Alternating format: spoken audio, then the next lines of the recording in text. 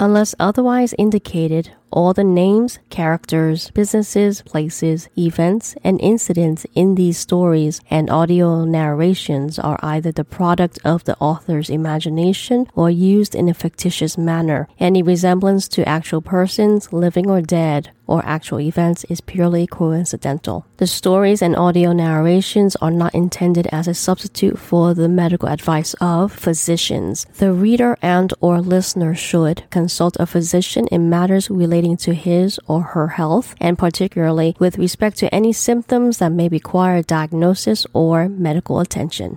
Mature content. Listener discretion is advised.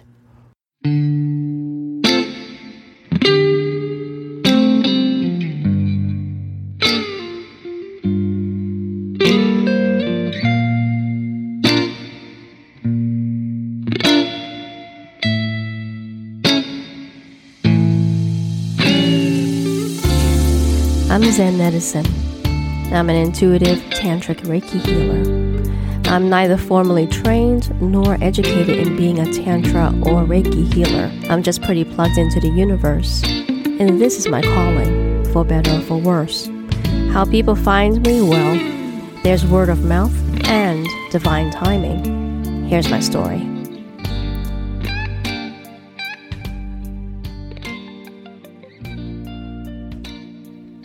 I got the ping when I was in the kitchen, a lovely cup of creamy and strong Starbucks cradled in my hands. A ping from the universe was a subtle touch in my mind, like a butterfly kiss against the cheek. Coupled with the subsequent image that flowed into my third eye, my energy turned inward and I saw an obese woman, her body slimming into a thinness that seemed unnatural. A black cloud shrouded her body, her intense wave of despair gripping my heart painfully. A sudden flash of a silvery blade cut through the vision, making me jump back with a shriek. Some of my hot coffee splashed onto my hand. Even when I grabbed a towel to wipe off the coffee, it still left my hand pink and tender. Terrific. I picked up my cell phone and FaceTimed Marla. As soon as I saw her sleep-tousled face, I said, "Can I borrow your Oasis for a session?" "Of course, honey." She shifted from her back to her stomach, her honey-brown hair falling over her shoulders.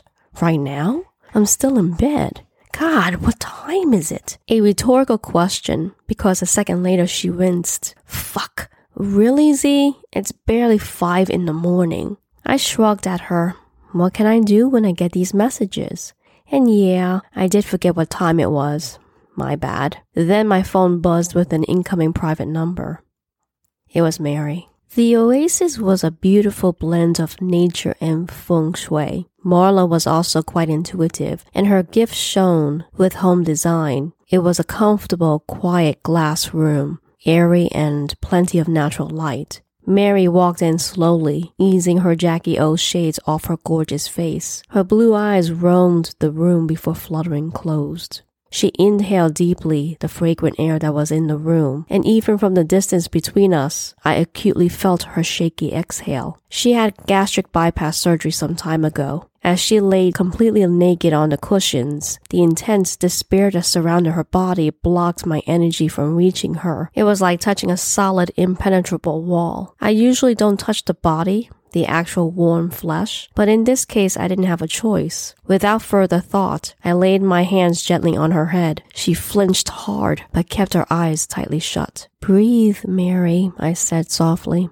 not moving until I felt the tension lessen just a bit. I began to massage whatever my fingers touched, gently directing my energy out to soothe and loosen the stagnant energy of despair at the crown at the top of her head, then slowly sliding down to her ears. I laid light butterfly touches on her eyes, on her nose, before smoothing over her cheeks and mouth. I felt and heard her sigh as I descended down to her neck, gently rubbing small circles along its length. I gripped her taut shoulders firmly for a second before releasing. I repeated the motion, gripping tightly, and then softly releasing before moving to her throat. Here I gently rubbed and soothed, repairing the cracks that I felt around her throat chakra. An image flooded my mind then, of Mary on the floor, crying her heart out. I blinked away the tears that clouded my eyes and refocused. Sliding down her chest, I kneaded and circled the muscle before slowly moving to her ample but cold breasts. She gasped loudly as I cupped them, my thumbs running over her nipples. Pulling back then, I grabbed the rose oil and slathered a generous amount on my hands. I clasped my hands together and rubbed them, heating up the scented oil. Then I ran my warmed, scented hands over her breasts and nipples. I spent a bit of time on her breasts, massaging and caressing them until they were warm mounds of flesh, until her nipples became hard nubs. Her heart chakra was weak, and I poured a little bit more of my healing energy into it, gently cleansing and wrapping it in the soft colors of pink and green. Mary exhaled softly, and I felt more tension leave her, saw tears running down the sides of her face, flowing into her hair and the back of her head. Moving down to her slim and soft stomach, I saw no scars from the bariatric surgery. I knew that she had paid top dollars for that specifically, to have flawless, unscarred skin. Her solar plexus chakra was a dull yellow and still intact. As soon as I passed over her belly button, the muscles underneath tensed up. Her insecurity was literally screaming in my head. Its shrillness made me shiver as if I was hearing fingernails being raked across a chalkboard.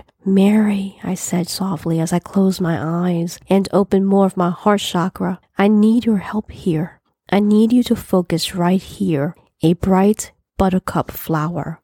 The biggest and brightest golden yellow buttercup flower." I breathed in white cleansing air and held it for a few long moments before releasing it, refortifying the energy in my own body. Then I continued to massage and caress Mary until her abdomen muscles loosened and softened under my fingers. Pouring more rose oil into my hands and warming it, I moved to her thighs and hips. These larger muscles were coiled so tightly that I spent a bit more time on them than I did with her upper abdomen. Only when they finally softened did I proceed down her trim calves, shins, ankles, feet, and toes. Mary was silent, having spoken not a word throughout the session. As soon as I finished her toes, I shifted up to her womanly core. The sacral chakra behind her belly button was unchanged, still a truly lackluster shade of orange. As my hands descended over her vagina, Mary suddenly burst out, "Don't touch me!" I looked at her, my hands hovering over her quivering flesh. The muscles in her lower abdomen were coiled so incredibly tight that the energy from her body threw me back a couple of steps, stunning me. My heart was pounding as she continued screaming at me, "You're just my fucking healer, Z. Why the fuck do I feel so good when you touch me when I hate my body?" Tears streamed down the side of her face as she threw her hands over her face. "I spent all this money for this goddamn gorgeous body and I can't stand it. Why can't I find someone who loves me?" Her hands flew off and she threw a hate-filled glare at me, absolutely filled with black despair and self-hate. She needed to lash out at something,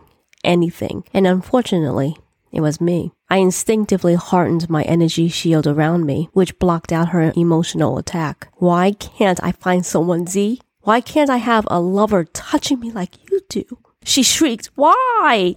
A very clear image of a man talking smooth nonsense to Mary popped into my third eye. Each time Mary nervously glanced down at her nails, the man's eyes went to the wall clock that hung behind her, and that boiled my blood.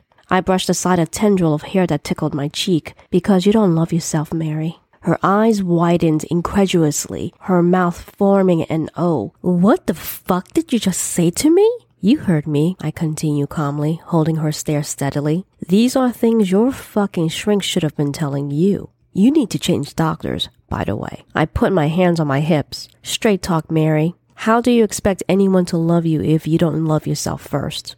People can smell that shit the moment they lay eyes on you." From the corner of my eye, I saw Henry blink gold and heard, "Good girl." And then I saw a vision of a man who was looking at her shyly, longing and uncertainty in his eyes. She was chatting along, completely oblivious to him, as they sat together in a coffee shop. Mary began to sob, huge tremors overwhelming her naked body. I went to her and gripped her outstretched hands tightly. She pulled me in for a tight hug as she succumbed to the storm that almost broke her. almost. You actually have a young man already waiting for you, Mary, I said softly behind her ear. Feeling her arm soften, I pulled back to look down at her, her eyes shocked. Sometimes we don't see what's in front of us. Maddie? She whispered as her eyes searched mine. I nodded. I barely caught her whisper. They had told me you were also a psychic, but I didn't believe them.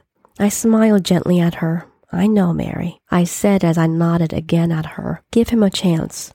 He's so in love with you. Mary stifled a sob with her knuckles, more tears running down the side of her pale face. Intuitively, I knew that she was emotionally spent. So I whispered, let me turn you over on your back, Mary. And without a word, she shifted. I lifted her hair and placed them off her neck. Then I lathered and warmed more rose oil and got to work on her backside. Starting again at the crown of her head, I massaged her scalp with firm, gentle circles on her pressure points. I was at her neck and softened shoulders when Mary moaned my name. I stepped back as her body began to shake and tremble. She was having a full body orgasm, but I felt her instinctively start to shut down the orgasm, her internal defenses coming back up. So I leaned forward, my mouth near her ear. You're safe, Mary. Let go, honey. And she surrendered with a heartfelt sigh.